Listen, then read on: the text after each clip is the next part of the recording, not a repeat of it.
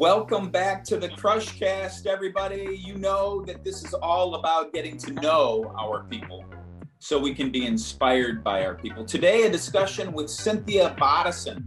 With Equitable for more than a decade, she heads up our recruiting, but also last year took on a very important role leading the Task Force for Racial Equity for Wealth Management. Cynthia, welcome. Thank you, Jim. Such a pleasure to be here and to have the opportunity to talk with you. Today is March 29th, so we're solidly 12 and a half months into a COVID world. And I want to go back to last year and reflect on both COVID and, of course, the events, George Floyd's murder and the aftermath, which brought racial equity to the forefront. And just looking at what your world was like and your life was like last year. A lot of change, I'm sure. What was that like for you? Gosh, a lot of change is an understatement, right? Exactly 1 year ago today, we were finding out that everything was going to need to close. We were going to be confined to our homes. I think at that point in time, everybody thought, oh, maybe a couple of months, like nowhere near a year plus. I happened to have had at the time, now 5-year-old, but at the time, 4-year-old twins who were being sent home from their preschool and were going to be home. I was going to be home to work. My husband, who normally travels quite a bit for work, was going to be here at home as well. And so family life, I would say, completely turned into something that became integrated into all the time of the day, not just some of the time of the day.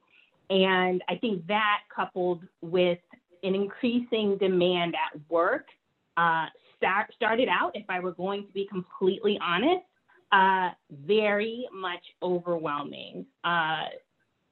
There is this myth that there is such thing as work-life balance. And at that moment in time, 12 months ago, I would say there was absolutely no balance in sight. and quite a feeling of I've got to figure out what I'm going to cut out. I've got to figure out how to make this work before it completely just crashes on top of me. That's some serious juggling. So 2 4-year-olds at home that have a ton of energy and are expecting your attention, and your pattern's different, your husband's pattern different, and then of course our work is different, and then it escalates. So how did you handle it? What worked for you? What did you figure out? Yeah, at first, like I said, I really did just say, what am I going to cut out, and what am I going to really take as an opportunity to dive deeper. So obviously I got the pleasure of cutting out a commute. Great. So that gave me some time. I had the opportunity, it's kind of sad, but I was cutting out a lot of the time that I would have spent on the road traveling for work, hanging out or seeing my friends, or taking the time to go see family because I'm in the house. So, I was cutting out things, and that felt good at first, but then I started to miss those things, and it didn't feel so good.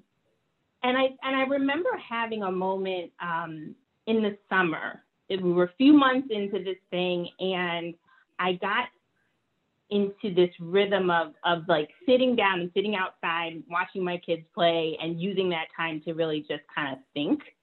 And I had kind of a moment where I realized that I was in a position where I was feeling a lot of pressure, but there was what I would call privilege in that pressure. That the fact that I have pressure in my life is actually quite a blessing. I am pressured because my children, they need me. Wow, blessing. I'm pressured because my husband is here and he's got different needs as well. But hey, I get to spend all this time with someone that I love dearly. Blessing. At work, I'm being called in a million directions right now because the work I'm doing is valuable, and I am being seen as someone who's critical to getting things done. Blessing. So Yeah, I feel this pressure, but I don't want to be irrelevant. I don't want to not have my children want me around and want my attention. I don't want for my husband not to want to spend time with me, for my peers at work not to need my contributions, for my leaders not to see me as someone who has a valuable voice and opinion on decisions that really do impact our business and our positioning in society. So I think when I had the chance to just reflect and take a moment and say, hey, you know what, this pressure is actually a privilege, I kind of looked at it from a different angle, started to feel more blessed, like I said, humbled, honored even, and it really made me feel a lot lighter.